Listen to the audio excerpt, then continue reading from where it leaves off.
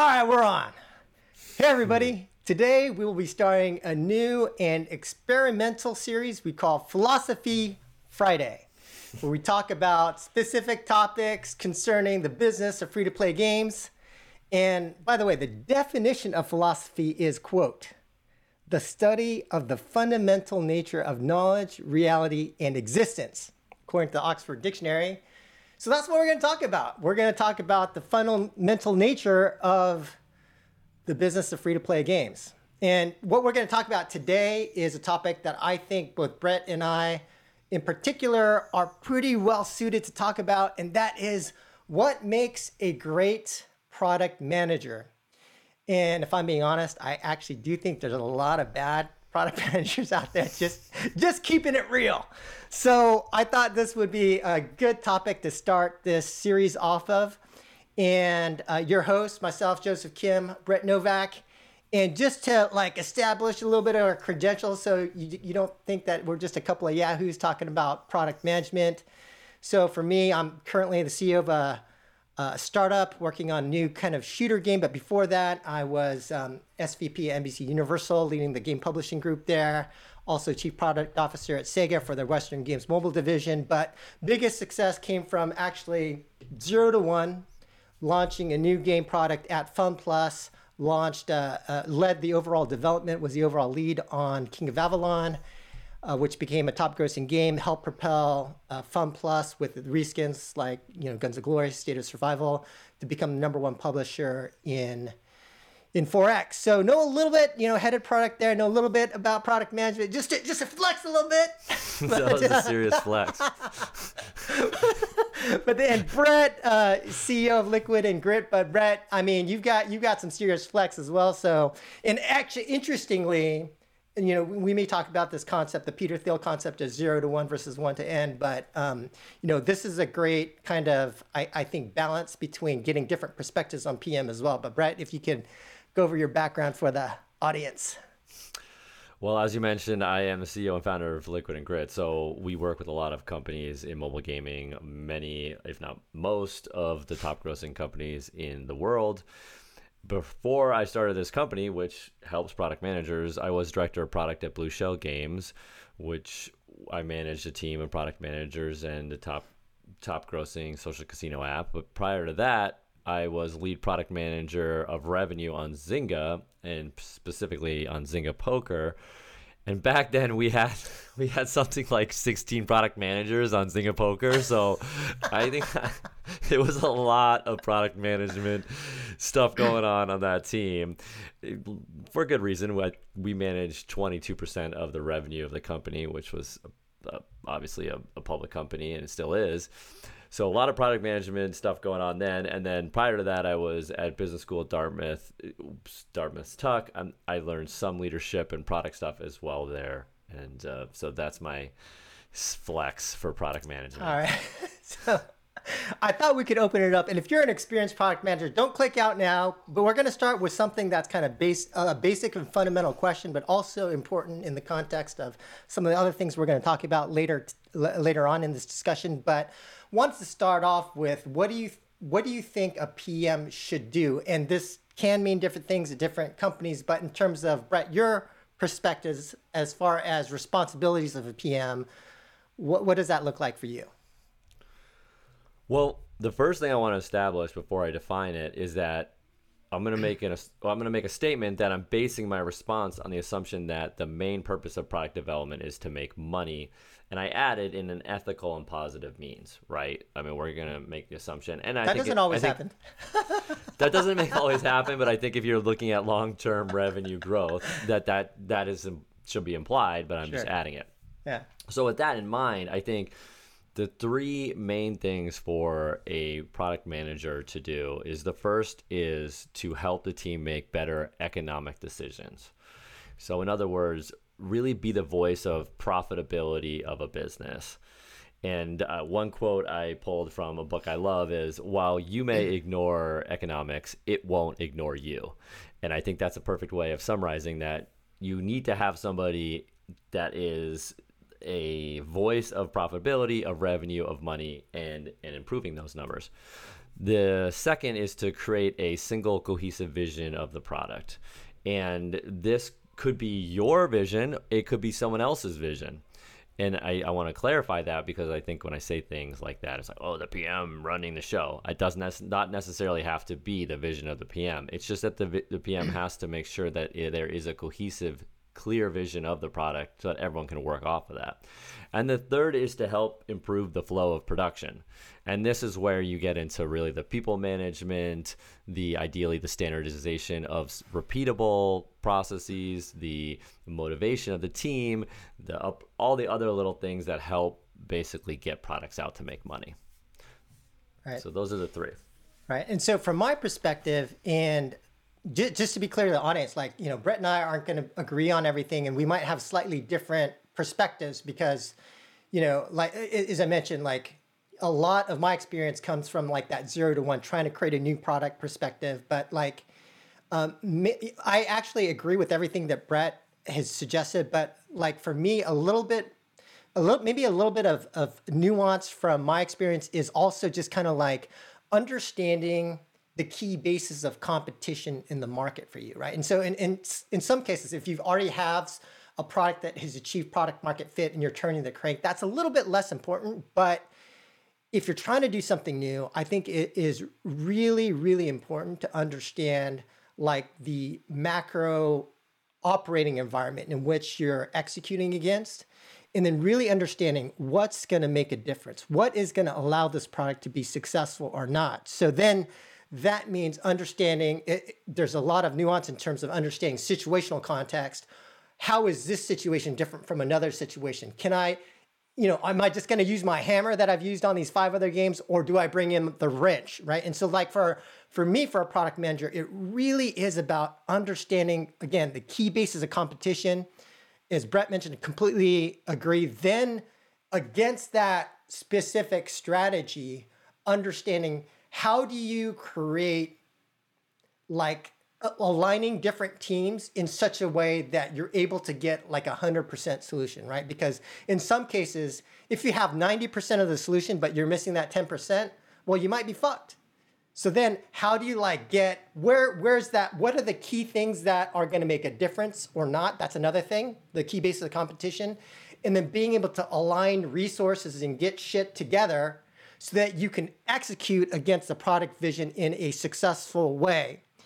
And so like in that way, especially for like a 0 to 1 product manager, like what you are good at or where you focus your time or how you structure your team could ultimately be a little bit different depending on your situation. You might have a super strong game designer, but a really shitty artist. You might have, like there's different things that may happen. And especially for 0 to 1, it's like, how do I take what I have, the tools that I have, and then deliver on a successful product vision? And by and large, not everyone's going to be, funded by, the best venture company and have enough capital and have like a superstar team. You're not going to have like a Netflix or Tesla team. And so then it's about, how do I succeed with the shit that I got? Right. And so that's kind of in my view, that part. But understanding product, understanding design, potentially leading product development, including engineering. Now there's different team structures and maybe we can go into that or not. Owning the P&L, creating quantitative models, determining feature and content roadmap, a bunch of these things, absolutely yes, all that kind of stuff. But ultimately, and I think this underscores Brett's point, how do you deliver a successful product, meaning a profitable and growing business? So that's my, long-winded view, but that's kind of my view on that. Yeah. And then maybe like the next question or discussion point to talk about would be, in your experience, Brett, what about the specific skills? So like if you're trying to build up your skills as a PM, what are some of the things that PM should be aware of or should be working on to become a better PM over their career? Yeah, that's a great question. I think I'm going to keep on stressing this, but I think the economics of product development is really, really important. And I Yes. stress that because I feel like that's the skill that's slipping the most in product management. And Okay. because of that, I think product managers more broadly are more like what I would consider a producer. And that is bringing down the value of product managers. And one of the reasons why I don't like that is because at the time my salary was based on product management. But I'm going to stress that. And I think people may be wondering, well, what do I mean by that? And I think the best metaphor is if you're playing poker and you're a professional poker player, there's obviously a lot of different nuances to being a great poker player. But one of them is knowing the odds of what your hand it creates and what is how it changes in the course of a poker hand, right? Like pre-flop, post-flop, and that is what a great product manager from an economic value standpoint can do. They can look at the product process, whether it be testing or spec design or delaying or iterating, all these different variables, all the economic objectives, which we can talk about in more detail. And they can help improve that so that the company is more likely to succeed. And again, success being defined as what I said earlier, as being profitable in an ethical and positive way. And that's really probably the first thing. I think the second thing that I used to always tell new product managers is that the heart of being a product manager is really that spec, that clear definition of what the product is going to be. It just makes everybody, and it doesn't have to be written. I know you have different ways of doing it. We can go down that rabbit hole at some point, but it's sitting down and clearly defining what you're about to build as clearly as it needs to be defined by the culture of the company, right? And different companies define it, but whatever the culture may be.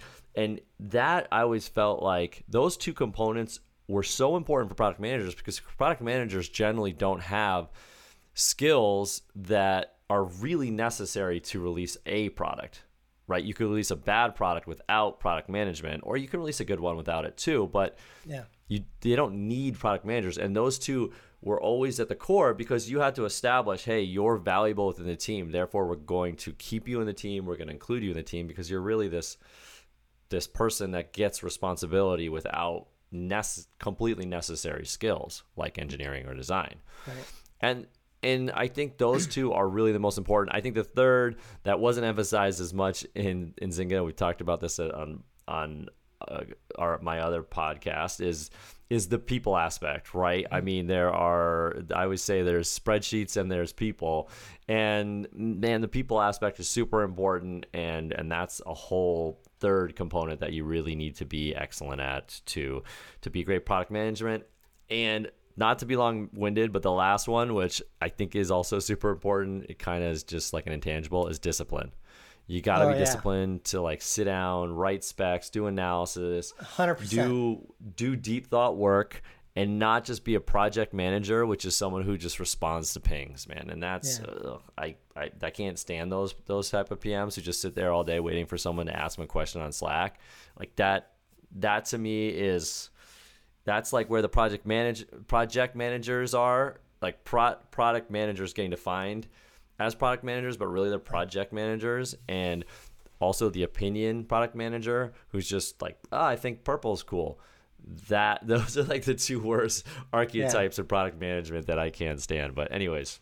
Yeah, no, I totally agree with you on like the discipline part. And I mean, I literally just had a conversation with one of the PMs in my company where I basically said the difference between mediocre and great for a PM is discipline. Like without discipline, you're not going to get anywhere. And then for me, like the way that I look at the skills of a product manager, I actually developed a framework many years ago, which I just call it like the 4Ps PM operating system. And by the way, this is way before Scopely suggested they have like a company operating system, but I actually have like a PM operating system. And the 4P stands for, like, at the top layer, something that I call the practice, meaning the work. Things like the tools that you use, like the type of valuation analysis that you use, like understanding the product, customer, things like that. The second P is processes, meaning, like you need to understand the different processes that you are executing against the product now, whether that's the product development process, so understanding Agile or Scrum, understanding things like, Brett and I have had previous podcasts where we talked about, how do you hold a meeting? What's an efficient way of holding a meeting? But these kind of processes around communication, meetings, best practice, understanding, again, situational awareness of applying different processes at different times, and how do you adapt different processes in different ways. The third is personality, meaning that ultimately I do think, like, for me, to some degree, like the practice and the process is a little bit less important than personality, because if you as a PM don't have the right personality, I think you can never be successful.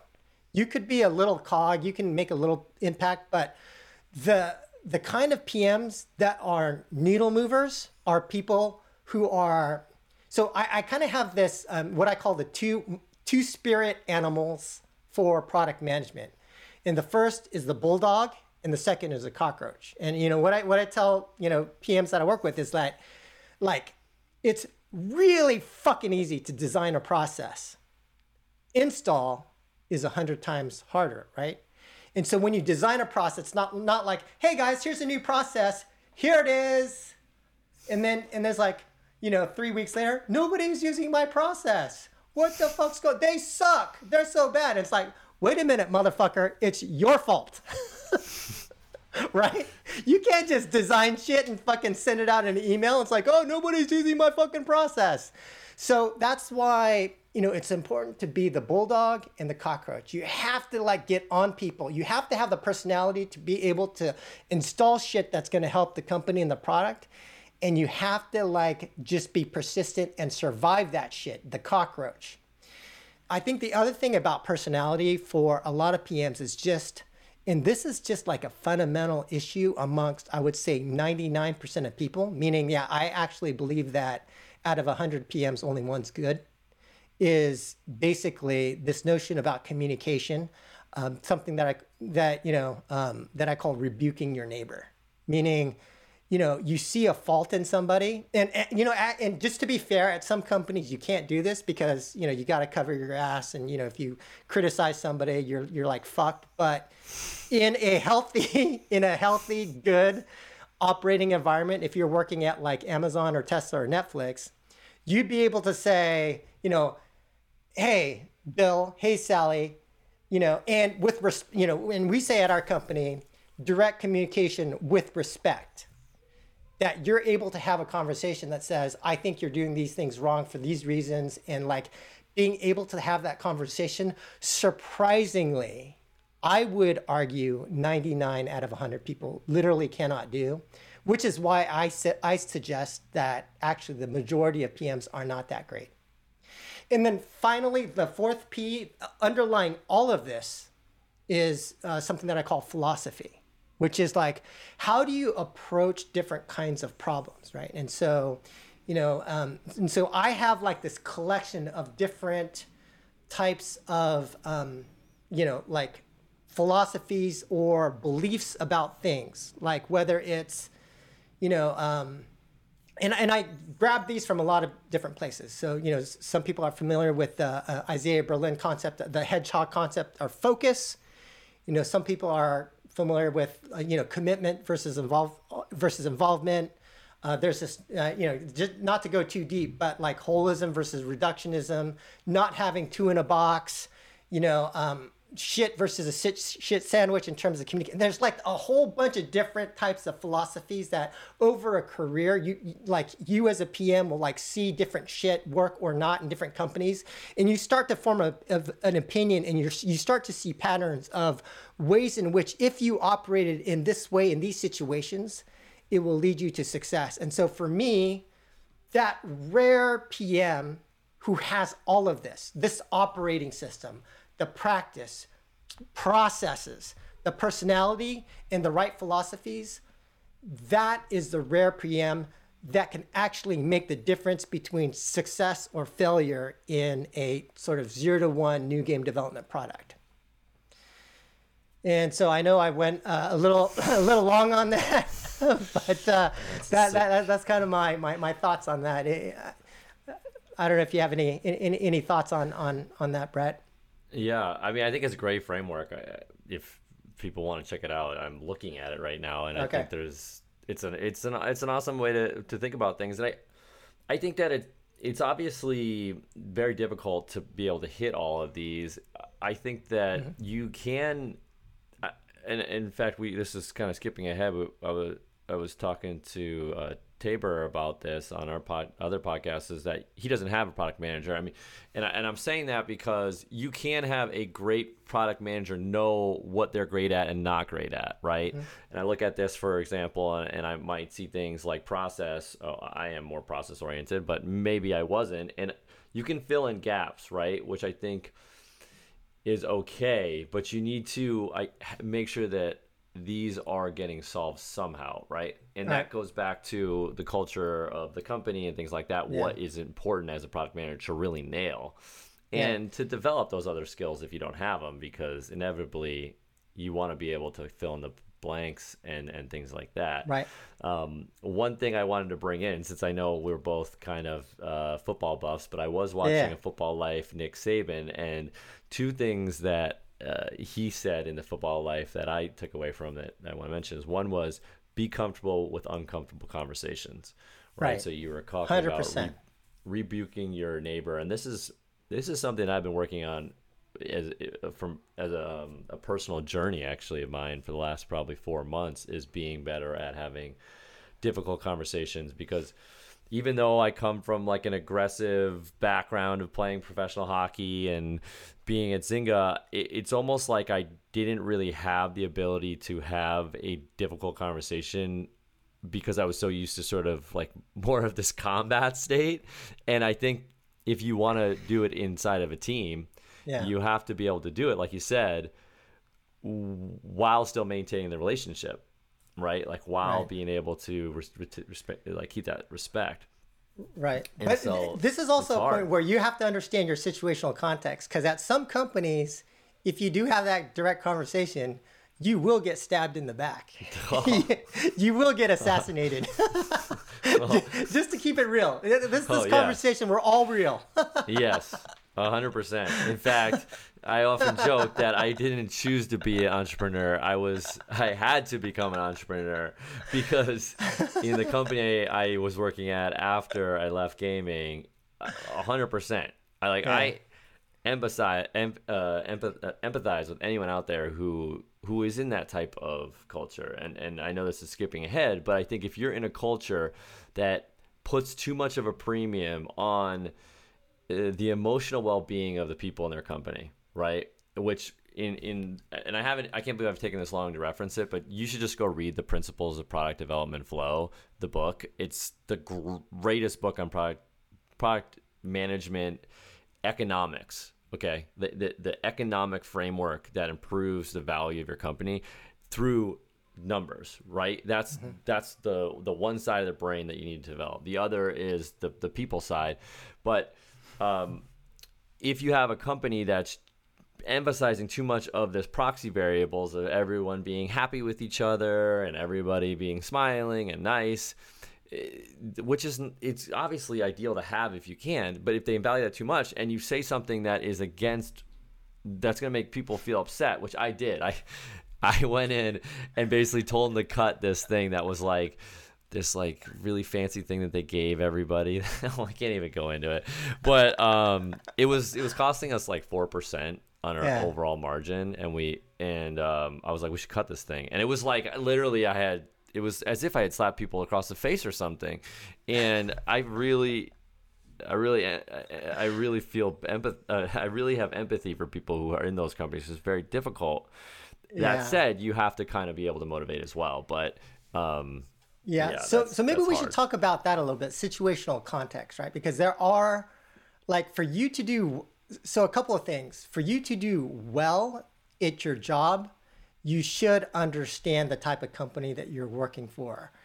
And while it's easy for us to say, you know, you should be able to have direct conversations, again, you can get, like, I got assassinated left off for speaking truth, right? Because whereas in my philosophy, I think it's very important. One of the most important skills for me is to be able to say, stop the train. There's a train wreck coming. If we don't do these things, we're going to be fucked. Here's the solution. But, let's address this problem now versus at some companies, it's like, there might be a 6-hour meeting on, hey, what's our story? What's our story? How do we, let's only show these metrics and these metrics. And I'm like, what the fuck are you guys doing? That's bullshit. Fuck that. And then you get assassinated, right? So like, so be careful. Like, so listen to us, but again, be careful because like if you listen to us and then you get assassinated at your job, then don't blame us. So you understand the culture you're working in, because like some companies are going to be like what we're saying. Famously Netflix, famously Amazon, Tesla. Not every company's like that. Well, I mean, I guess since we are philosophers, I guess it begs the question whether getting, as I won't say assassinated, but getting kicked out of the company, whether or not that's a good thing or a bad thing. For example, I spoke my mind at this company, and it was very clear to me that they did not value saving money over everyone feeling good and happy. Right. Yeah. And ultimately, I got the meeting where the HR person was joining. Terry's going to be joining us for this meeting today, Brett. Okay. I got that coming from being like top-notch PM for another company and going to another one and getting the whole like Terry is joining us here. I mean, it was very alarming. So. I guess the philosophical side of me is asking the question whether or not, and here I am in a much better place. So I'm saying that because I think if alarms are going off in your head and you're saying, that's the company I work in, I think that you should ask yourself the next question, whether you are better at the political side of work or the product management economic side of work. And obviously, ideally, you're good at both. But if you're good at the economic side, which is where more of the money can be made, then you want to go change jobs because you don't want to rely. You want your career, the income, your well-being, your happiness, based off of the somewhat arbitrary perspectives of your coworkers, and because it's too risky. And that's why Zynga was great for me, and that's why I liked working there, and that's one of the reasons why I left to make my own thing, is because at Zynga they could quantify the value I created for the company. So regardless of what people thought of me, their perception of me, whether they liked me or not, I could tell them I made this company $1 million this quarter. I made them an additional $1 million, therefore you should give me a raise, right? And so I think that it's kind of okay to be there now. Like, don't just go and quit tomorrow and do a Jerry Maguire move. But because changing your culture is so hard. It's like the hardest thing. It's impossible. Yeah. I mean, I don't pretend like you can really do that. But if it's like that and bells are going off in your head, you may want to be thinking about, okay, what's my exit strategy? How can I basically build a career off of my ability as a product manager, create great profit for a company? Because man, that's where the real money is. Right. That's where But speaking to your point though, Brett, like I do think that the other thing that some PMs may not consider is the cost of working at certain types of companies. So if you are at one of these companies where, you're not the vast majority of companies, like, there are a lot of companies that are more product oriented rather than organizationally oriented, meaning that, they spend a lot of time, all this complexity, random forest, blah, blah, blah, blah, multivariate testing, one-armed bandit against the product. But then when it comes to the organization and the people and the processes, it's just like, whoa, let's not touch that. Let's not try to put any effort improving the people or the processes or the organization. We're just going to put all of our energy on the product. And what I have seen are people who, I felt had incredible potential, were incredibly smart, but they went to the wrong fucking company and 5 years later, like I've got a PM right now who I've been training for 9 months. I would put him against anyone at many of the major game companies right now that have been working there for like 5 years. It's just like the potential to like work on a new game product, seeing all the problems, having an open culture, having me like fucking yell at you and just say, hey, no, this is wrong. Getting that continuous feedback is so much more valuable from a growth perspective than like, hey guys, well, shucks, we kind of screwed up. Let's just move on to the next thing. Let's not fix anything. No one has accountability. There's not going to be any transparency. I'm not going to give you any feedback. Just keep doing your shit thing, the shit way you're doing it, and fuck it. Let's just keep going. And, you know, there's way different ways of putting in your 10,000 hours. There's a good way, and I'm telling you, there's a really fucking bad way. And a lot of people are doing it the bad way. So there is a cost. Yeah. Yeah. I mean, we'll have to find. I'll have to just start disagreeing about some things, but I please. I 100% agree with this one. All right. So the other quote from the Nick Saban thing that I took from it was, the outcome is a distraction to the process, right? So meaning, you know, the process, people focus on the outcome, and what you're saying is the product is the outcome, right? Yeah. And I do think that we overemphasize the focus on product and the outcome of it. And if you focus on developing your people and having a good process that's going to create the product, or removing waste, or some of these other things, all those things are interconnected, and the product will improve because of it. And so I agree. So even though most of the value is in the product, a lot of the opportunity is in the other stuff. So right. Picking the right company to work at, I feel like is definitely the most important decision you make around product development. I mean, yeah. And again, particularly because I was just sort of alluding to it, is there's a lot of companies that call you a product manager, and yet when you go there, you're basically a project manager or a producer. And in my mind, the project manager is someone who is really a task-focused person, right? Yeah. When is this going to be due? Tuesday? Okay. Is it done? No. Okay. That, and then a producer is someone who's more opinion-based, right? Like the voice of the player. I really feel like, and these people add value, but a product manager generally adds, in terms of most companies, makes more, has more ownership, can generally create more value, and has, like, I think, more applicable skills elsewhere to other things like entrepreneurship.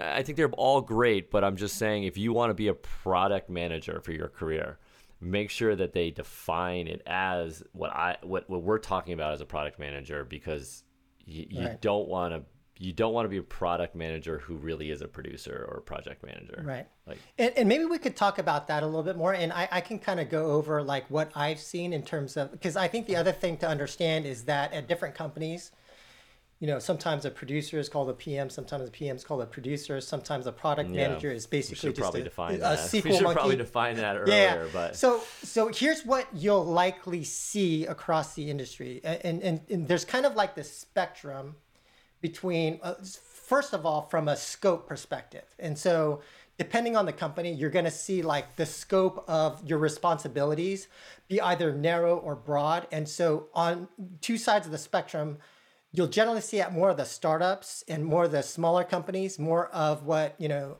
the compact cross-functional PM, meaning you're doing a little bit of everything, you're doing a lot, versus large and siloed, where, you know, it could be a company like maybe like an EA or maybe a Zynga or Scopely, where, you know, there could be, you know, even like different kind, like a revenue PM or a growth PM or a features PM or whatever, with more narrow bands of responsibility and potentially being even more focused on a specific thing. Like, hey, you own, you know, the user funnel, or you own, you know, like long-term monetization or whatever.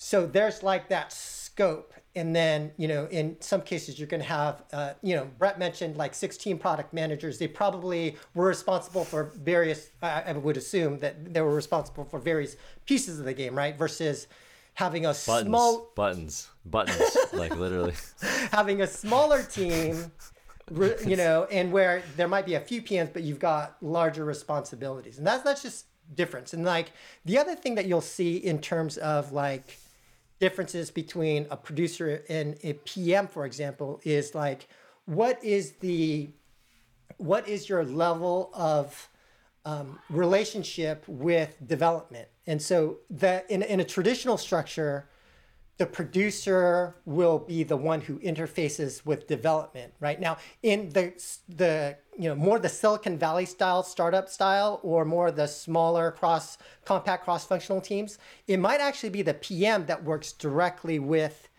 engineering. But otherwise, it might be like let's say at Zynga. What I've heard, and Brett, you could check me on this, is that a lot of PMs don't actually interface directly with engineering. They will own, like, let's say the product backlog, create like the list of features, expected outcomes table, and do the prioritization, and then they'll throw that to producers, and the producers would then interface with engineering to do the execution of that stuff. And so from that perspective, in terms of like how you interface with the engineering, that's also another point of distinction between a lot of other companies, and some of the differences that you'll see amongst different companies. And so again, it just kind of depends in terms of where you orient yourself around. Like, is it important for me to understand Agile, Scrum, like engineering processes and things like that? In some companies, as a PM, yes.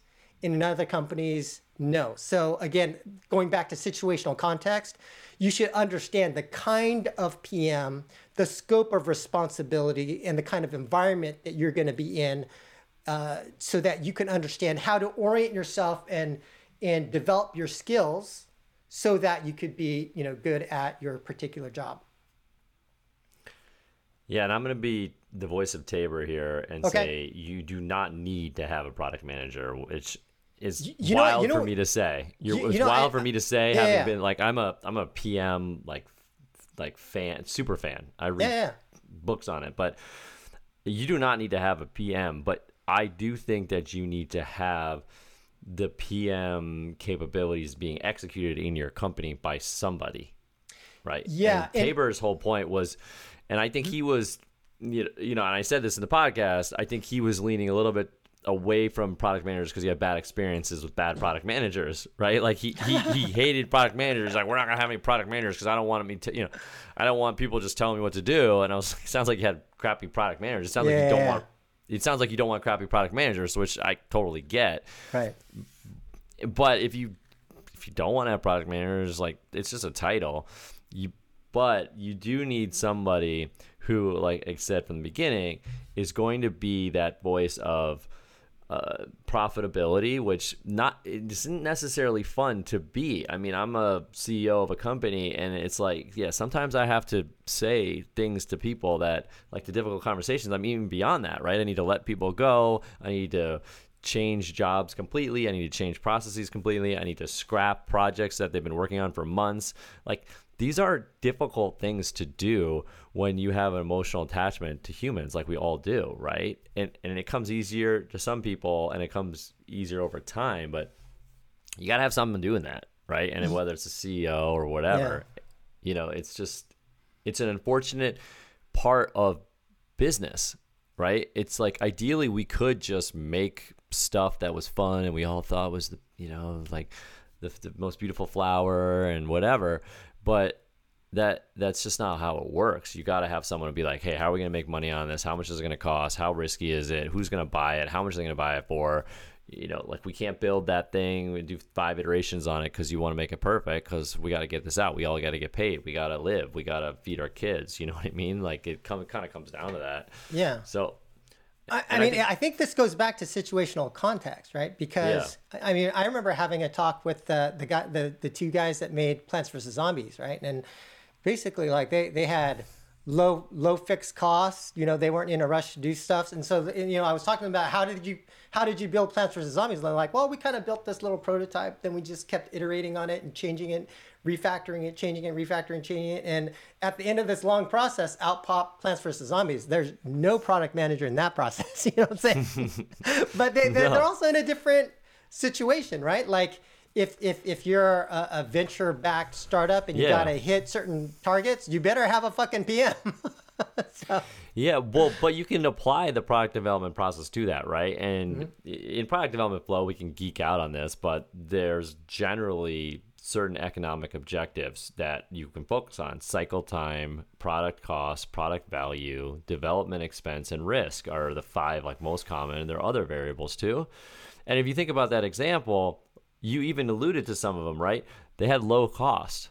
So they had low risk probably because they could go back to another job. So you already checked off 2. They did it naturally, right? And so what they focused on is product value and cycle time, right? You said they were iterative, so that's cycle time. So they kind of intuitively did it. If you went and took like sort of a classic, as I think of a classic PM, and brought them in, like they wouldn't probably have changed much because they're saying, okay, well, we don't have risk here, we don't have cost here, and we're doing iterative, and we don't really know because we're creating completely like new product, so we got to experiment, like all these things, and that's what I'm saying is as long as it's kind of getting executed either like consciously or unconsciously or subconsciously, that's fine. Somehow you do have it. And I'll give you an example. Like what I do is I realize that I am kind of a softie for people. Like I don't want to let people go. And it's kind of weird saying that because when people know about my company, they're like, well, but you do it all the time. I'm like, yeah, I do it all the time because it's very good for the economics of my business.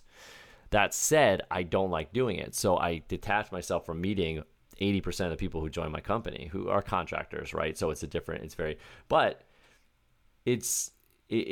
like something that I know is necessary to create good profit margins, and it's totally like not a fun thing or anything I enjoy or want to ever do, right? So it's like this like conflicting thing that it's really good for the business. It's really not something that you really love to do. And so how are we going to kind of like create a system that allows us to do it and stay profitable and kind of get around some of the humanistic side of things, weaknesses in a way. I mean, they're really kind of weaknesses that humans have, right? Where when we get in there and we want, but I love this, and the players just want us to give them free coins all day long. It's like, okay, we get it, but we kind of need to, we need to play by the rules of the game, which is we need to make more money than we cost.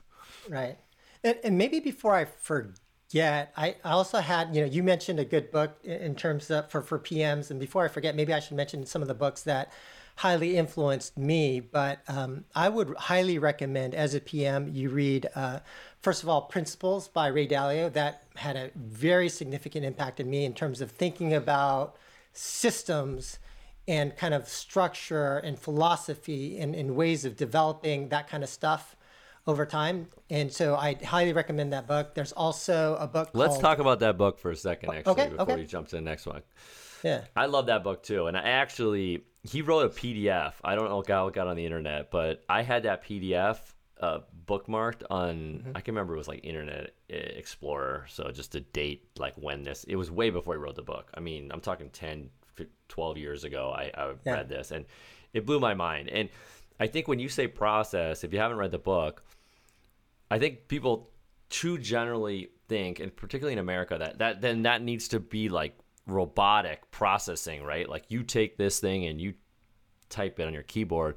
Whereas what Ray really talked about and what I've taken to my business and what I think you're talking about is it's almost like non-process oriented things having processes, right? Like you talked about a little bit, like Liquid and Grit, one of our hypotheses or processes is that we don't believe you can accurately interview, right? Like that's kind of a statement that leads to a process that people don't generally think of being a process, right? Another one that you alluded to was that it's better for us to be completely honest, frank, and transparent to each other. That is a process that's been defined. It doesn't fit under the classic process definition, right? Where, okay, and then you hand in the paper and then you do. No, it's a little bit vaguer, but man, those things are so powerful because it's like no one wants to do it, but when you do it, it really opens up doors because you can build frameworks around it. And if you can all gather around this core hypothesis, interviewing doesn't work, or it's better for us to be frank. then you can kind of build a culture or soften the negatives of it, all these other things. And man, I can go down the line of my company and tell you the hypotheses that I have or that lead to the way that we do things, right? And those are, I really like that book too. Yeah. I'm a big fan. Second book, Extreme Ownership. That's definitely a warning one though, JK. Like, don't walk in tomorrow and go throwing out your, viewpoints at your company. Alert.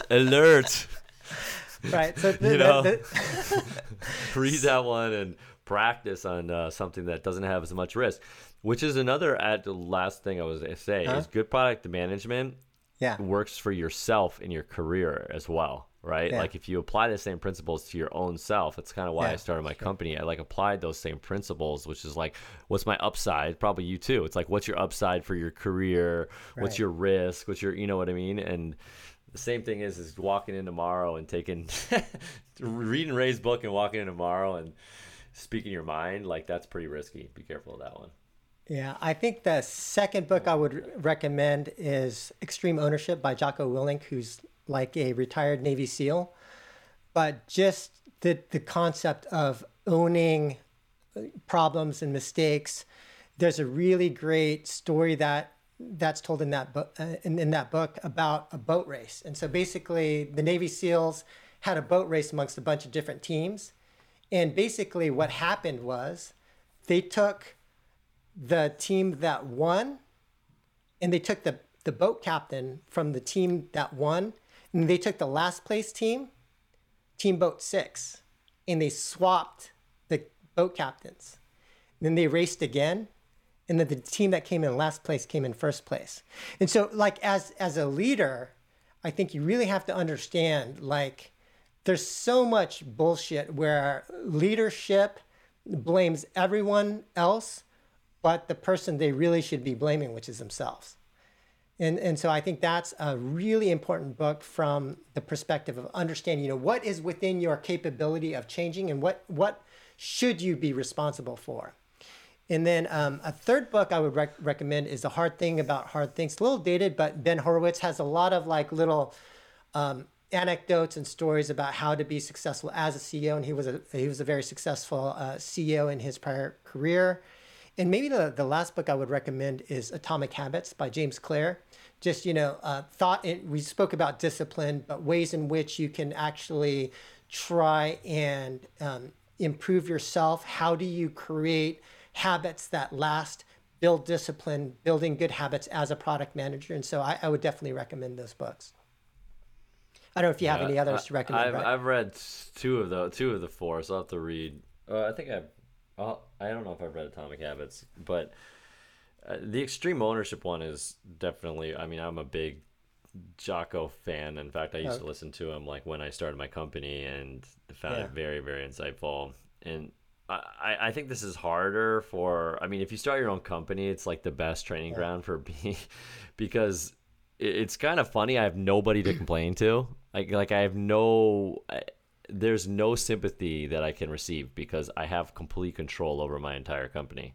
Right? Like if there's anything that bothers me, it's like, I tell my wife, she's like, well, why don't you just fix it? You know what I mean? It's like literally that's the conversation I have I don't have it anymore and I think and I'll give a shout out to Pincus because I really loved a lot of the things that Pincus did, and he did that at Zynga. I can remember him meeting with all these product managers, and one of them said something about something he didn't like in the company, and he just point blank turned to him and said, "You're a product manager at Zynga.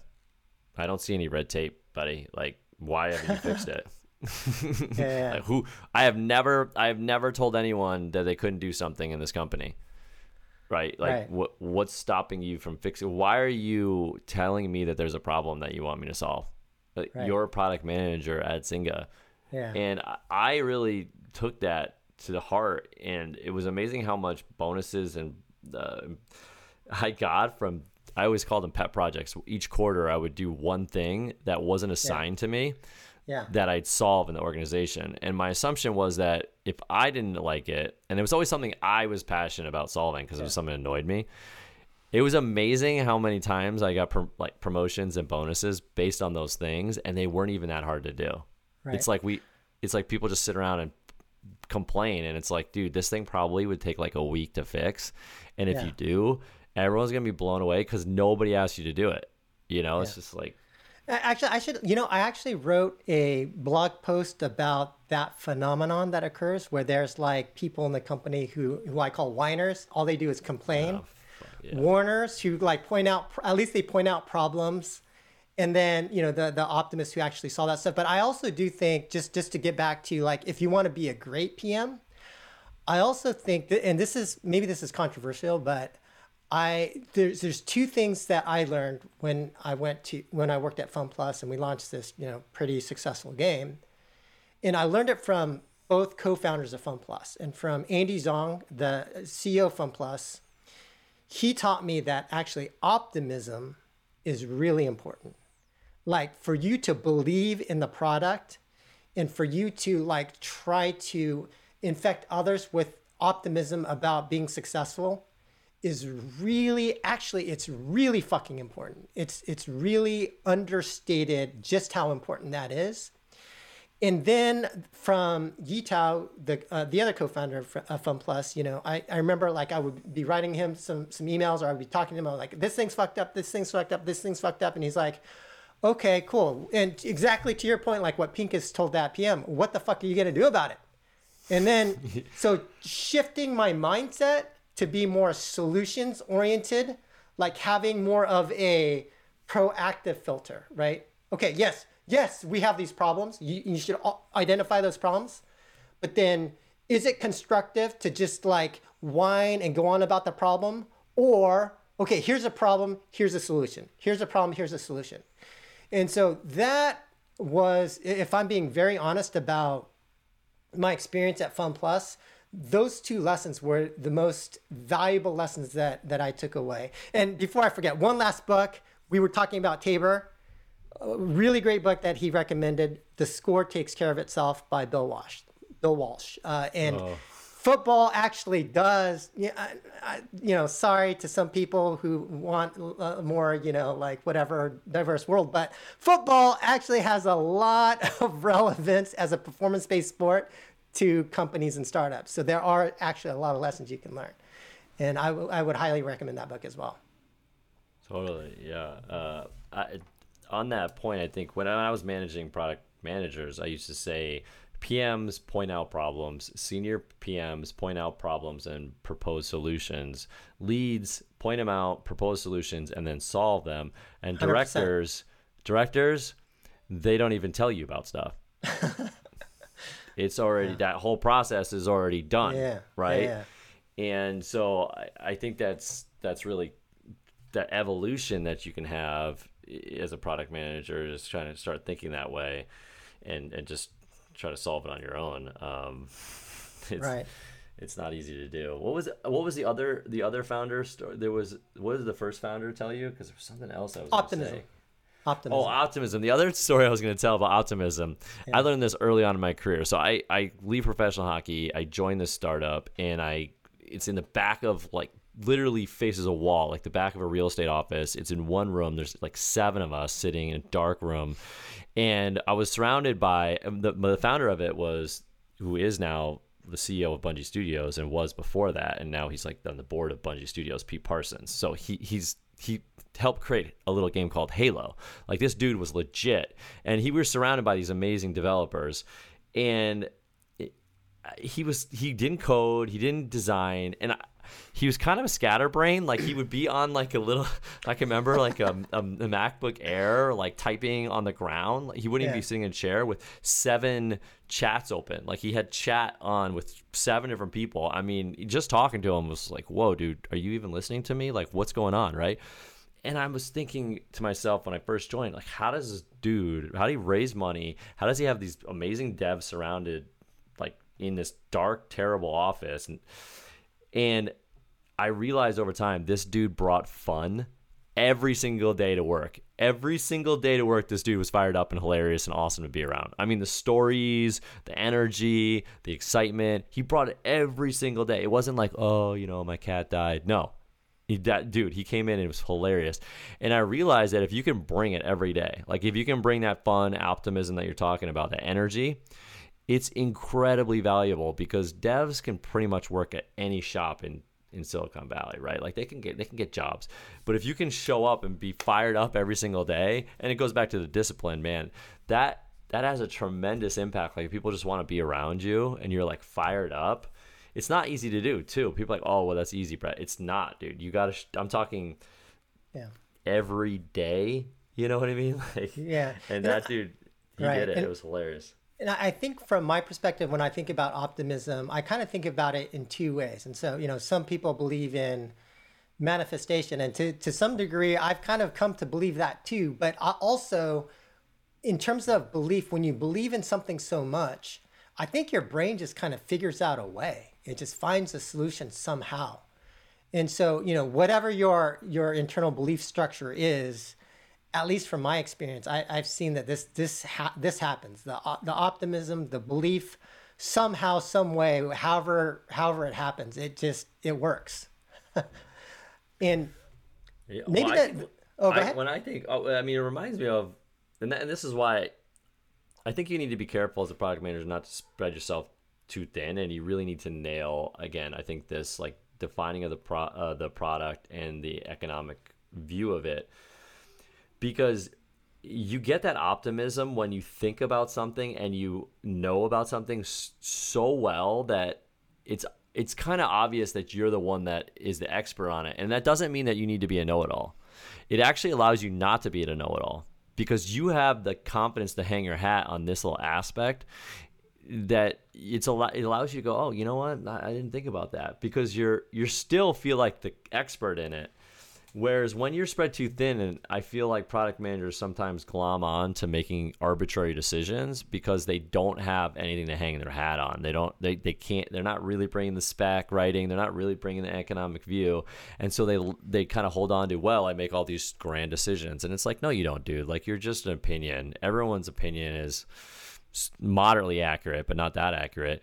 And, I think that's so important. That's why it's really key that you kind of nail one of these things and really own that. It kind of reminds me of my company, because like people will talk about my company and how it's built, and it's not the most perfect company, obviously, but I think it's built very well for what we do. And I'm like, hey, I'm not trying to, like, when they say stuff to me, I'm not trying to be a jerk, but I'm like, I've literally spent thousands of hours thinking about this, like thousands. Like, you're coming in at hour 3, right? It's like you're talking to Tom Brady about, I'm not Tom Brady, but you're talking to like a college level quarterback probably about football, and you've been playing football like in the backyard, It's like, but I think if you talk to Tom Brady and brought something up, just like I think Pincus did this too, you could email Pincus anything, right? Like, and Pincus gets a lot of flack, but you could literally email that guy any point, and if it had data to back it up, he'd email you back in 5-10 minutes, and he'd call you in and you'd meet with him, because he had the confidence. He's like, yeah, I know the process. I can hang my hat on this part. I don't care. I think Brady would be the same thing. Like, he wouldn't be a jerk about it if you ask him a question. And they say that about Bill Belichick. It's like, you could bring something up to Bill Belichick. He'll consider it. He probably thought about it 20 years ago, but that's okay. Yeah. He's not going to like crap on you. He's just gonna be like, oh yeah, okay, maybe we'll think about that. And they talk about that. Dude, I'm happy to bring in the football analogies here because I completely agree. It's like, that's why I love football, because it's sort of like a microcosm of business. You can kind of see things play out, and you can learn things from it, right? It's like kind of and maybe speaking to that, I do think like look, whether it's football or whatever, you can bring in lessons from anything. There's like, I don't think it's Tabor, but I actually really like the ATA guys because they are very philosophical. But I think Josh, one of the lead designers, he also has a philosophy based upon cooking, which is he talked about like this mise en place, or I don't speak French, but like the whole notion of like, it's like when the cooks have all this shit like all prepared, ready to go, and like that concept of, as if you're working, to have your work set up all fucking ready to go. Like, you click a button, all your fucking tabs come up, or however it is, whatever for your job, being able to get your work to be as automated, ready to go in place so that, at like a professional cook just kind of goes and all his shit's all laid out and he can just go. Like that's a concept from cooking. And so while we draw concepts from football, because that's kind of what we know, like draw your concepts and lessons from whatever the fuck is relevant to you. And there are lessons from literally everywhere. But I will say football is a little bit better for business just because, there's teamwork involved, there's leadership involved, there's a lot more repetitions. So just like, I would say even like investment, so like professional, that's why there's so many lessons we can learn from somebody like Ray Dalio, because you have faster iterations against investing in different companies versus an industry like ours where, the cycle time might be a year, 2 years, 3 years for a game to come out. And so the lessons learned are generally slower. So get your lessons, get them from anywhere you can, and don't be prejudiced. Dude, I play fucking, match 3 games. I don't like them, but I study them. Study whatever you can, get your lessons. All right, maybe the next thing we could talk about, we kind of alluded to this. We're going to keep going. I think we're hitting like an hour at this. Let's keep going. We're going to go deep, dude, and we're just going to we're writing the book on being a great PM. But talking about company culture, what are some of the things that can go awry? And so maybe I can start like what I've seen, but when you don't have a good company culture in these type of cultures that lead to, actually, yeah, you're going to become a shitty PM because you're in one of these cultures. I'll fucking say it. All right, God damn it. But I would say one is where we talked about the importance of having real discussions, where, if you can't have real discussions, then you can't get feedback, you can't improve. I think a second thing to understand is more around the ability to do root cause analysis. So how does that manifest? Well, basically, if there's a problem in the company, but because, Ed is friends with Sally and you can't point out any problems with Sally, you can't do a true root cause analysis and get to like, hey, actually, you fucked up here, you fucked up there, the other thing kind of happened here. And if you don't have like a safe environment, but also have accountability and be able to trace things back, you can't have root cause analysis. And if you can't do the root cause analysis, then you're not going to be able to solve your problems. You're just going to be papering over it. And then the other thing is, what kind of skills are you building? Are you building storytelling skills where you're like trying to dress up numbers and you get really great at making PowerPoint presentations that paint a rosy picture, but really you're just papering over problems? And like I said, are you solutions oriented or are you narrative oriented? You know what I mean? Like you're trying to convince management, oh, no, don't worry, things are fine. Look at the Western market tier 1 numbers from paid user acquisition. These numbers are great. But yeah, don't worry about all the other stuff. Fuck that, right? And so that's another problem. And that kind of, and maybe even tying this back to optimism, there is a difference between being narrative driven, telling stories, covering people's asses. That's very tied to what I call blind optimism. Hey, why are you being such a fucking downer? Don't like raise these issues or problems. You're not being a team player. You're not being optimistic. No. There's blind optimism, which is papering over problems and just fucking praying for some fucking miracle to come save your ass. And then there's practical optimism, meaning I know the problems and I know I can figure out a solution. Any other thoughts on culture, right? I mean, I think with product development, product management, like we talked about, it's so unique to each culture. And I think definitely spending some time to figure out what it is at your company is super important. But that said, I think it's always, and we're philosophers here, JK, but Yeah, I we think are. that it's been a difficult road in my life to be almost 100% transparent in many of the ways, not 100%, but very transparent. And it certainly creates bumps, but I think ultimately it gets you to a better place. And so I think that's really important, where, it's like, well, my culture is not like that, or blah, blah, blah. It's like, well, if you really believe in your heart that that's not a good thing, bring it up. And I honestly think that even if you get like the worst reaction, which I have, that's good for you, because you need to know that. And I think in my life I've steered away from some of those conflicts and found that they come and bite you in the ass later on.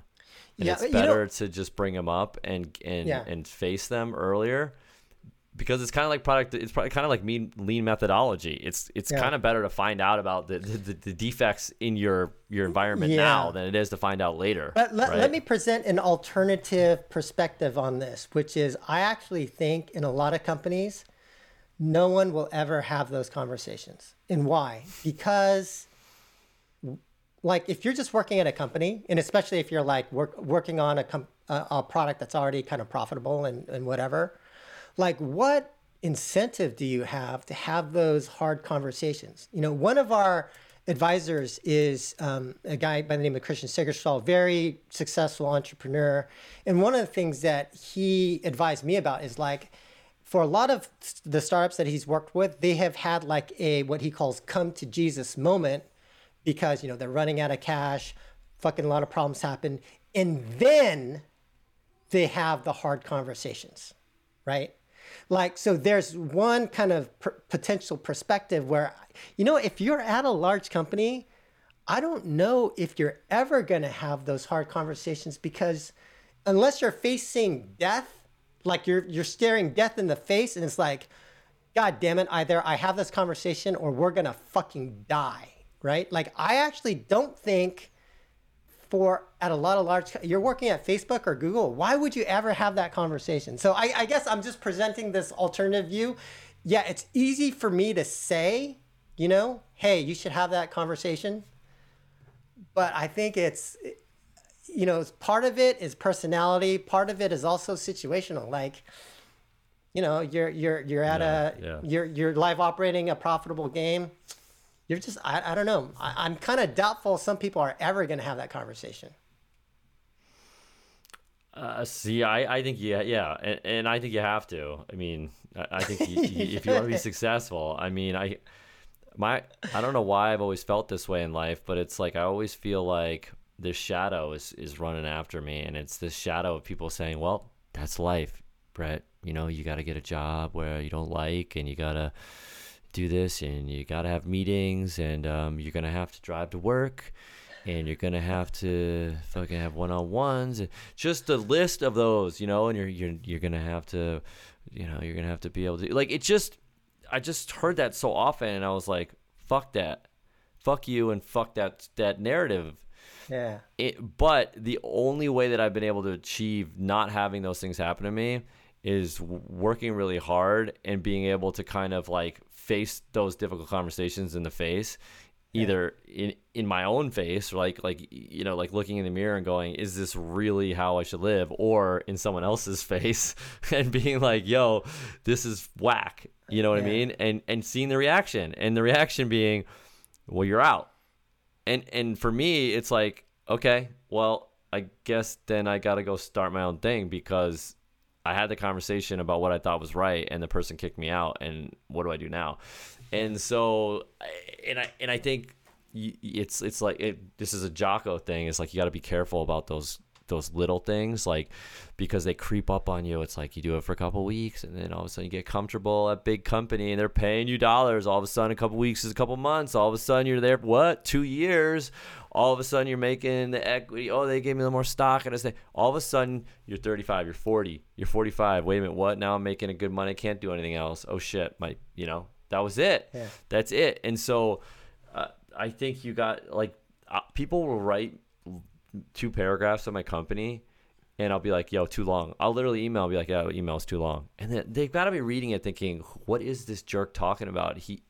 we only 45 people. Like, he's probably not getting that many emails. But for me, it's just that slippery slope. You got to be so on. So you have to, I should have said this at the beginning, but it's like you have to place a lens of intensity on things that don't seem intense. And it's weird for people. Like, it's kind of how I live my life. People, a lot of times, like, in some aspects, people are like, well, why do you care so much? Like, chill out. And I'm like, yo, you have to place this lens of intensity on things that aren't intense so that you don't have to have that conversation, the come to Jesus conversation. You know what I mean? Like, I'm so strict on things in my company. People are like, why you relax? I'm like, no, I'm not. I'm not gonna relax. I don't want to have that come to Jesus conversation. I'm having that right now on this thing that seems totally irrelevant, dude. So I don't know. All right. Well, why don't we wrap up this conversation with one last topic, which is more around common mistakes. And so, we've both been in the industry for a while. We've seen a lot of common PM mistakes. And so for you, Brett, what are some of the common mistakes that you see like young PMs make time and time and time again, and even the senior guys make time again? I mean, don't fucking lead with your opinion. I always said to PMs, I do not want to hear you start a sentence with, I think, like, fuck your thought. I don't give a shit. Like, we don't need another opinion. We have developers who can code. We have producers who can think. We have project managers who can, like, we don't need an opinion. It's okay to add your opinion after you establish the value that you created to it, right? And it's okay to say it within a context of a framework or a guess around something that you're saying, well, I think that they're going to like this, right? Like, and these are the reasons why, but don't do that. That's like that thing I couldn't stand. I mean, we already talked about, don't be a project manager. Like, don't just react to everything and think you're super sweet because you're answering all these questions. Like, that's a no-go. And I would say spend time learning people and human stuff, because if you're in a larger business that is super important, I think it's a lot less important actually as an entrepreneur. I know people like talk about that, but I think you have so much more ownership as an entrepreneur that I think it's less important, honestly. Like, I don't think that you have to be, I mean, there's just so many examples of people who are the biggest assholes being super successful that I just don't think it's important. In fact, in some ways it's probably bad, right? Like, I mean, I don't want to list people on this podcast, but there are plenty of legendary people that sounds like they were kind of a huge asshole, right? And they were really successful. So if you're gonna go the career track, get that whole human interaction down. I never got it down, so don't listen to me about how to do it. But yeah, that one's important. Yeah, I would say from my perspective, like, common mistakes is like just kind of like getting lost in details, not seeing the forest from the trees. And that not only applies to product, but that also applies to your career and yourself. And so, like, whether it's developing some kind of framework or an operating system for your career, for your future career path, but understanding where do you want to go from here and how do you get there, right? What does that plan look like? I think a lot of PMs generally just tend to just turn the crank and just kind of do what they're doing, but they don't have a plan for how they get better. Now, like, one of the things that we do, and I would recommend for other people, is to develop something that I call a skills development matrix, which really like breaks down, if you want to be a great product manager, here are the areas of skills, here's kind of your assessment, here's what you need to do to kind of get there. So I would recommend that. Also, just thinking too small, like, should this button be green versus blue? Or how about you introduce a completely new feature, or you kind of blow up existing feature, like thinking bigger to try and, really move the needle rather than looking for these small incremental improvements. It's like, oh shit, we ran the A/B test again and actually flipped. It's like you're thinking way too fucking small. I would also say the inability to prioritize appropriately, right? And so, like, I think it's very important, because even as in a larger company, you don't have infinite resources. So understanding, again, going back to basis of competition and understanding, like, what are the things that are going to move the needle the most, and then being able to prioritize resources against, whether it's, EO framework or ICE or however you want to do it, but being able to prioritize. And probably two more things. One would just be like people who do a lot of things around the root cause rather than really actually focusing on the root cause and then getting to problems. And I don't know, maybe probably the last mistake I would say is, we already talked about a couple of times, situational context, right? Just understanding, can I apply this to my current situation? Can I apply this thing over here to my current situation? Everybody's always running around with their hammers, right? And so like, just understand when and how to apply things. And that usually comes with depth. And so situational context, understanding situational context is tied to depth. So like, if you're like, well, we should be using Jira instead of Asana here. And, and I ask you why, and you tell me you've never actually tried Asana, then I'm going to go tell you to go fuck off, because like, that's what happens a lot. Well, why are you doing this? Well, I use it at my other company. Not, fuck you. Go study all of them and tell me why. Do you even understand the metaphors of these different PM tools? Do you understand these things at a fundamental level so that you can do the situation? You can be able to understand situational context. Yeah. I want to add one last one. One last one I thought of, sorry, that I should have added, because I think this is the counter to what I've been talking about, is it's okay to have less than perfect systems, so, or numbers, or any of these things. And I think what I'm seeing in the market, and we talked about this probably last week, JK, is that if people don't think it's 100% accurate, they'll just basically rely on their intuition, right? Like, well, we don't know if this is the right, like with that tool that we built to look at average revenue, it's like, well, it's not 100% accurate. It's like, well, what are you using now? Well, nothing. Okay. Do you want to know that every single mission feature release has been negative for the last 2 years? Yeah. Yeah. Okay. Well then, yeah, sure. This isn't the thing that just shows you the way. I think the same thing goes for operations and product development and all these little things. It's like no one wants, if there's nothing there, it's like they're scared to even start. And these things, they happen over time. You chip away at them. It's like, okay, well, a known entity, for example, is the cost of an additional week of development time. That's a known entity. Let's use that to make some decisions. Okay.